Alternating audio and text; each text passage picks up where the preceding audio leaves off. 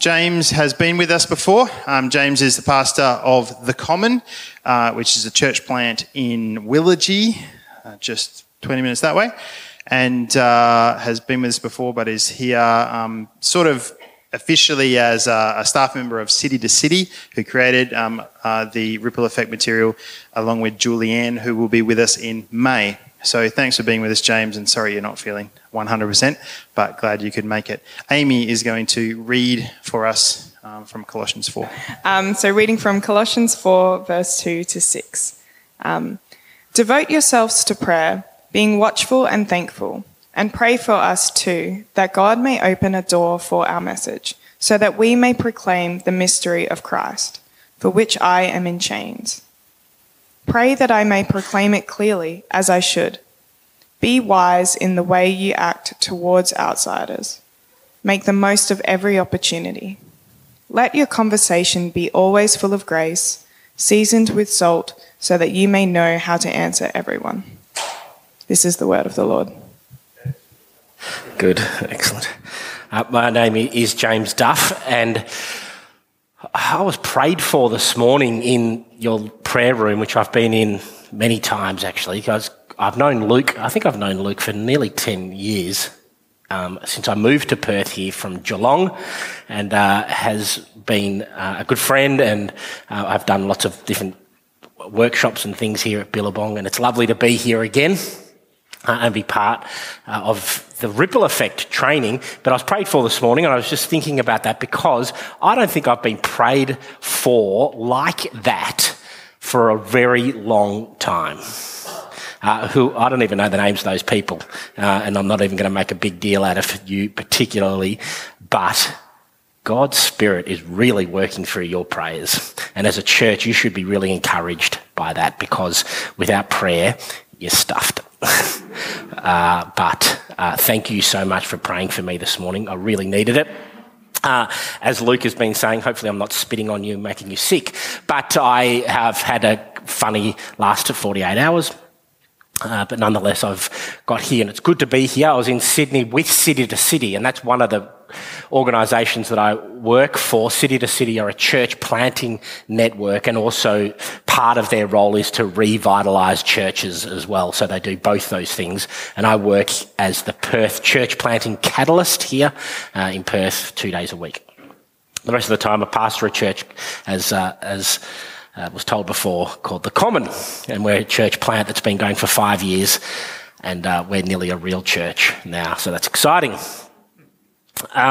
We've got rosters and everything now. It's just amazing.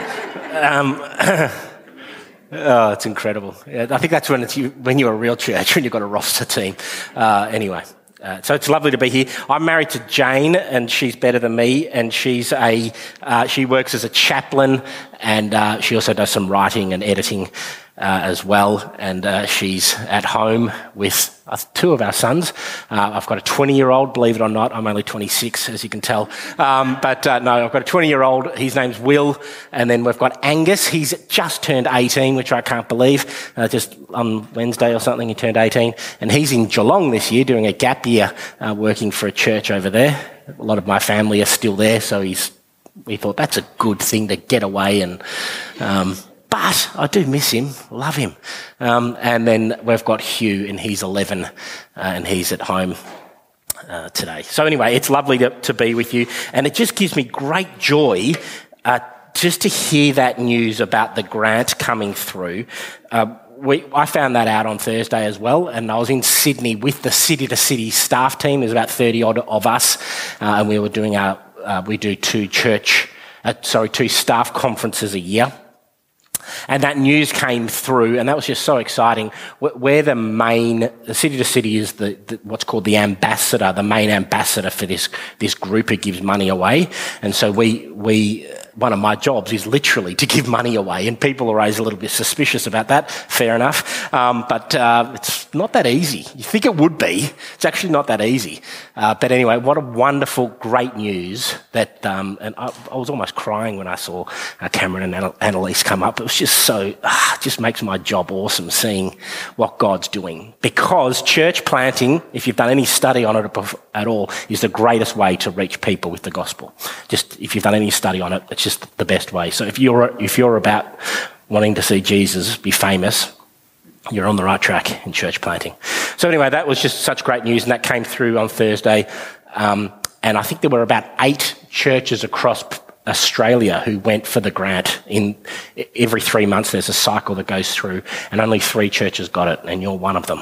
And you're the first uniting church in Australia to get it. So there we are. Isn't that awesome? So praise God.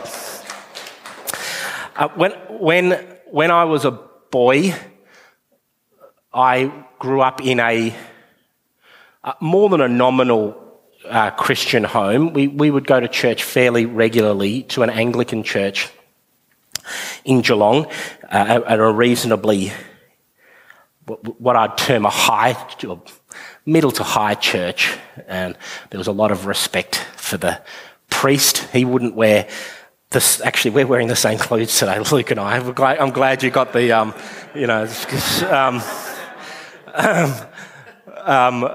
they'd be wearing the collar and all the rest.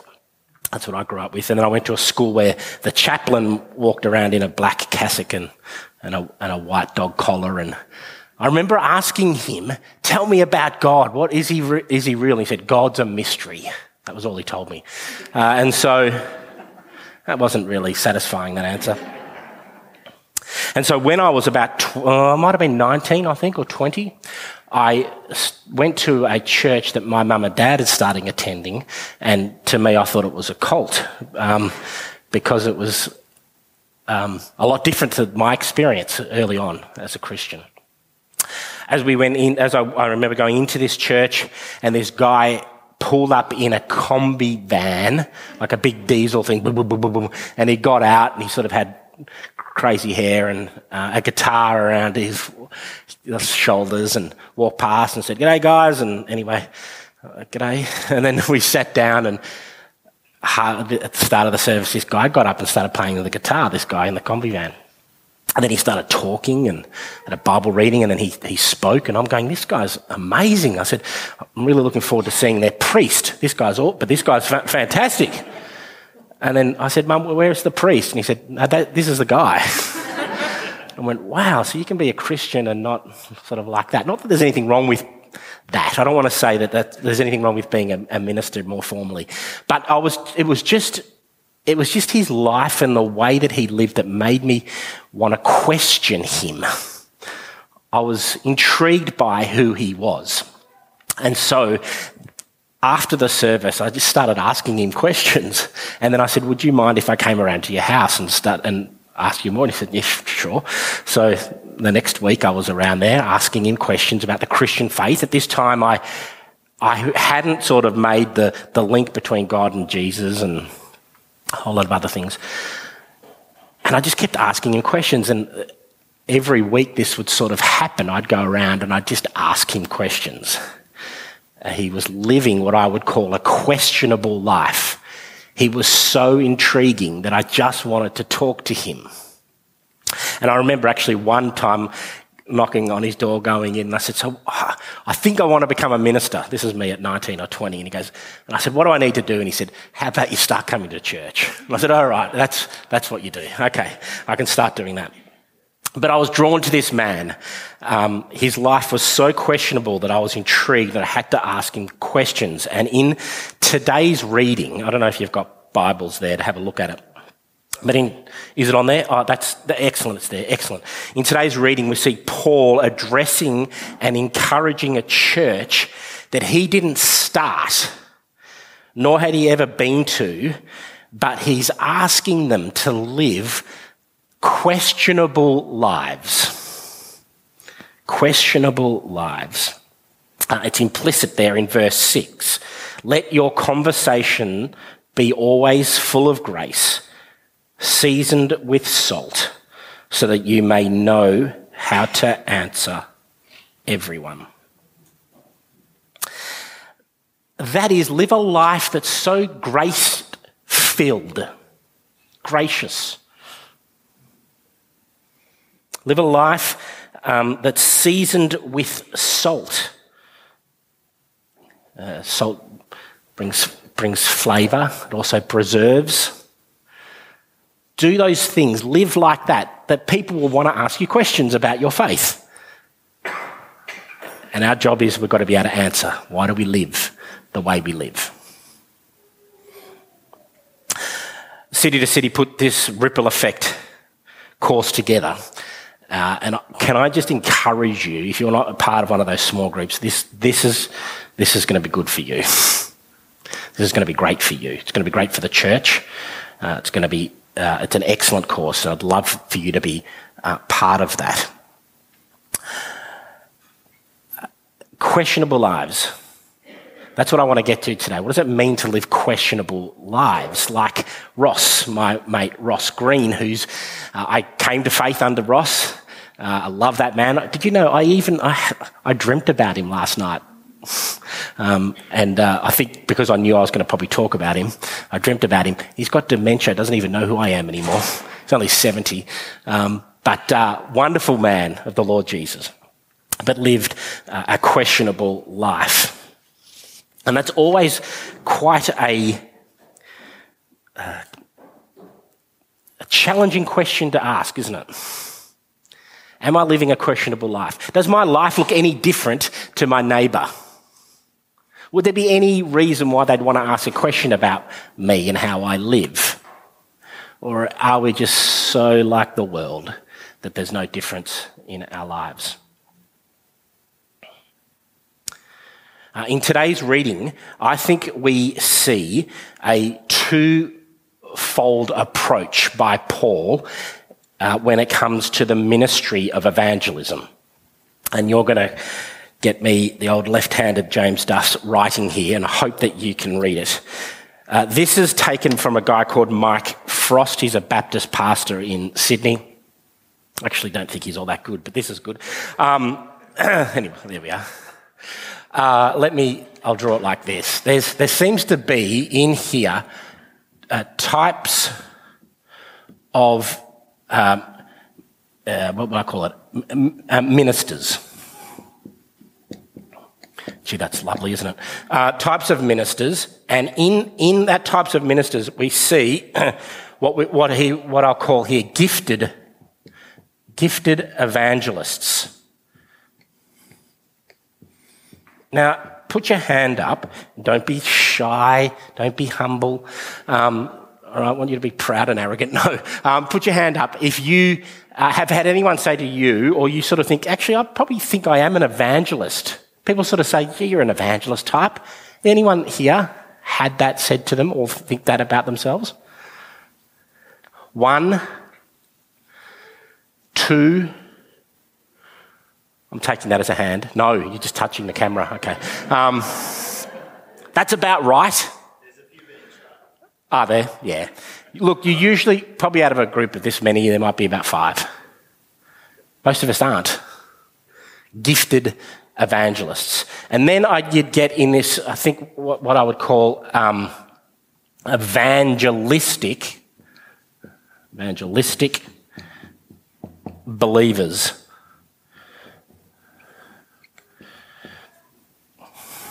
Which I think everyone in the church is called to be. So you get gifted evangelists. If you know your Bible in Ephesians 4, talks about that as a gifting, a particular gift as an evangelist. But I think in our reading today, we get this idea of evangelistic believers. And I would say that there's a priority. There's some I don't know. Something like that, is that right? Priorities. Yep. All right. I failed Greek when I did my theological studies as well. But anyway, there we go. Priorities. There's some priorities here for both the gifted evangelist and the evangelistic believers. Verse 4, you see this. For the gifted evangelist. The gifted evangelist is that they may proclaim, can you see it there in verse 4? Proclaim the gospel, it clearly as I should. Paul sees himself not just as an apostle, but as an evangelist. My job as a gifted evangelist is to proclaim it with clarity. So Verse 4, proclaim with clarity. Clarity. Doesn't matter if you can't see this. Take a photo of it later. Proclaim it with clarity. But also in verse 3, you see, what does it say there? And pray for us too, that God may open a door for our message.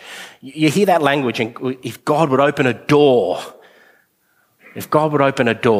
that is that you need to be alert for what God's doing, looking for what God's doing, ready to walk through a door, join in with what God's doing. So we need to also the gifted evangelist needs to be alert, ready to pounce. But the evangelistic believer, their priorities, we see it in verse 2, devote yourselves to prayer. And that's so encouraging to be prayed for this morning. If you're praying for people, not only in your church, but who are far from God, and this course will take you through how to do that, some great things will happen. Praying for people who don't know Jesus. We can do that as a church. Your job is to be praying. That's part of evangelism. Big part. Also want you to be praying and to be watchful and thankful. And in verse 6 is really being wise in how you socialise as well. Wise socialising. Praying and being wise in how you socialise. Questionable lives. Then we can see here that there's also types of spoken ministry. Types of spoken ministry. The gifted evangelist, verse 3 and 4, you'll see there, is to boldly proclaim. A gifted evangelist needs to know how to share the gospel. I've got tools, other things. We can teach people how to share the gospel in under 2 minutes, how to talk about Jesus, how to take conversations from nothing to spiritual conversations, how to give your testimony in under 15 seconds. There's a whole range of different things that you can learn. But the gifted evangelist is to be bold in their proclamation. The evangelistic believer, which is all of us, is this. Verse 6, gracious answers. Here's a challenge. If you can't share your faith in why you're a Christian, that's not good enough. You need to learn it. You're going to have a chance to learn it in the ripple effect. You need to learn this. It's about growing up as Christians. We all need to be able to give an answer for our faith. Paul says it here. Peter says it in 1 Peter 3. You need to be able to give an answer for your faith. Why do you believe what you believe? It's challenging. It's challenging. And so we need to have gracious answers. So the twofold approach here. Gifted evangelist, they're to boldly proclaim. The evangelistic believer, which is all of us, you need to be able to answer. Give answers for your faith. Are you living a questionable life, and can you give an answer for that? Challenging, really challenging. Now, more writing. You ready? I think, does that... Oh, whoops. All right. There's a thought leader, some of you probably know him, called Simon Sinek.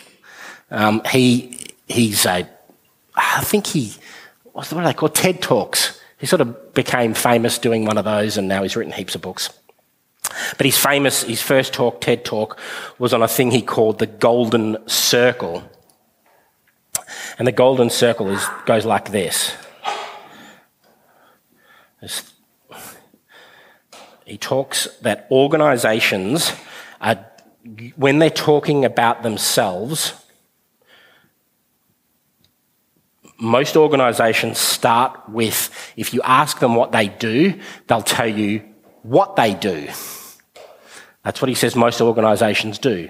But great organisations talk about why they do it. Most organisations talk about what they do. Great organisations talk about why they do it. I've just taught you, just very quickly, just with that, as we walk through the text then, what to do. It's not really inspiring though. It's just another great bit of information, and it's not going to change you. What will change you is why you would want to do it. Because that's the gospel. That's what it's really about. Why would we want to even be a church that has evangelistic believers? Why? Because Paul, in this book, has just hammered this church on why for the first 3 chapters. Why? And then he says, this is what you've got to do. And later on this afternoon, we're going to look more at the what and the how to do evangelism, what it looks like. I'm going to teach you a little bit more here. But I just want to finish by looking at why. Why would we want to do this?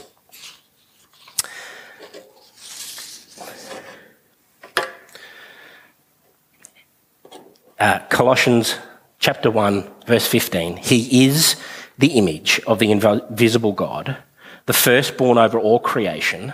For by him all things were created, things in heaven and on earth, visible and invisible, whether thrones or powers or rulers or authorities, all things were created by him and for him. He is before all things, and in him all things hold together. And he is the head of the body, the church. He is the beginning and the firstborn from among the dead, so that in everything he might have the supremacy. For God was pleased to have all his fullness dwell in him, and through him to reconcile to himself all things, whether things on earth or things in heaven, by making peace through his blood shed on the cross. And how about this? For you, Colossians 3, for you died and your life is now hidden with Christ in God. And when Christ, who is your life, appears, then you also will appear with him in glory. So we are called to live, each one of us, questionable lives, but the truth is we can't. Because our lives are questionable in a whole other range of ways. Because I don't know what state you're in when you've come here this morning, but we've all got stains. Our lives are questionable because they have blemishes, things we've done and things that we've said. But now he has reconciled you by Christ's physical body through death to present you holy in his sight, without blemish and free from accusation. The one who had no blemishes at all, the perfect Lamb, God himself, came for you, the Billabong Church, each one of you this morning. I want to wake you up by the Spirit today. I want you to hear this, because this is the truth. It's the most important thing that you'll ever hear. This is it. This is why you're here. God himself, perfect, holy, no blemish, comes and becomes blemish for you, becomes sin, so you can be presented in his sight as perfect and holy and righteous and loved. He did it for you. Because that's the gospel. He came for you. The one who had no blemish at all took your blemishes upon himself, so you are free and radiant in his sight. So the question is this: why should the Billabong be involved in evangelism? Why should it even think about living questionable lives? Because God has been an evangelist to you.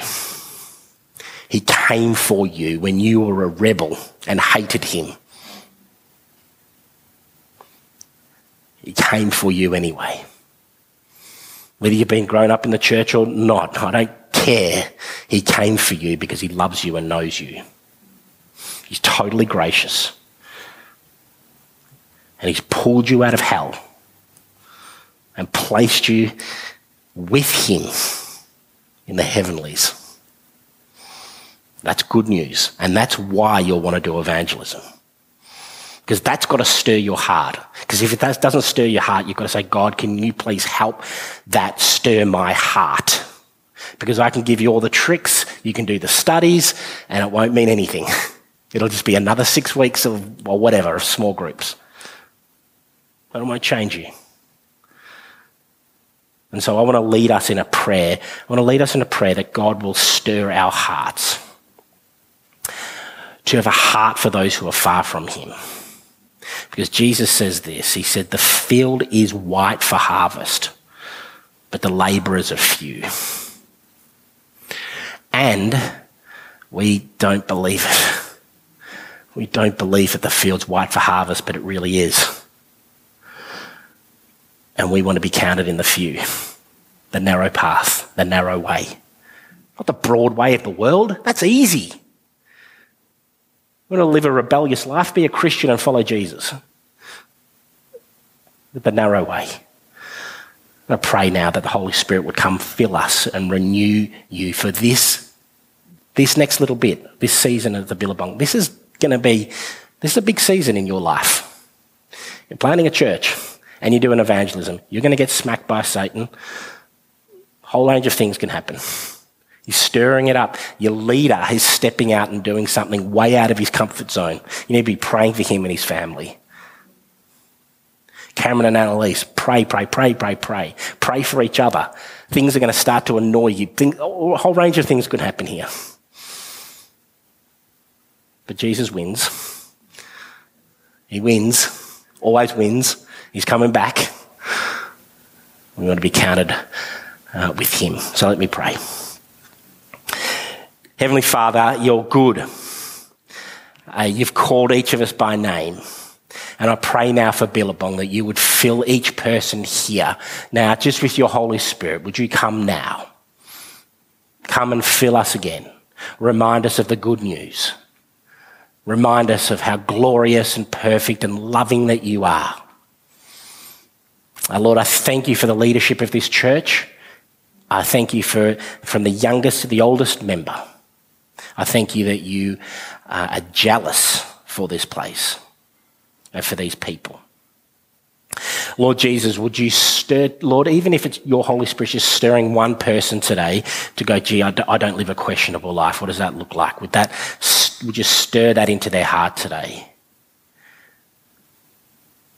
And Lord, most of all, I pray that they will know why they're being called into this season. They're being called because you're a missionary God. You're looking for the lost sheep.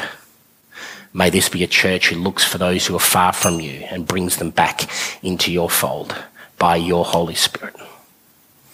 So stir that in each one of our hearts. And we thank you, Jesus. We love you. We commit our lives to you. In your name. Amen.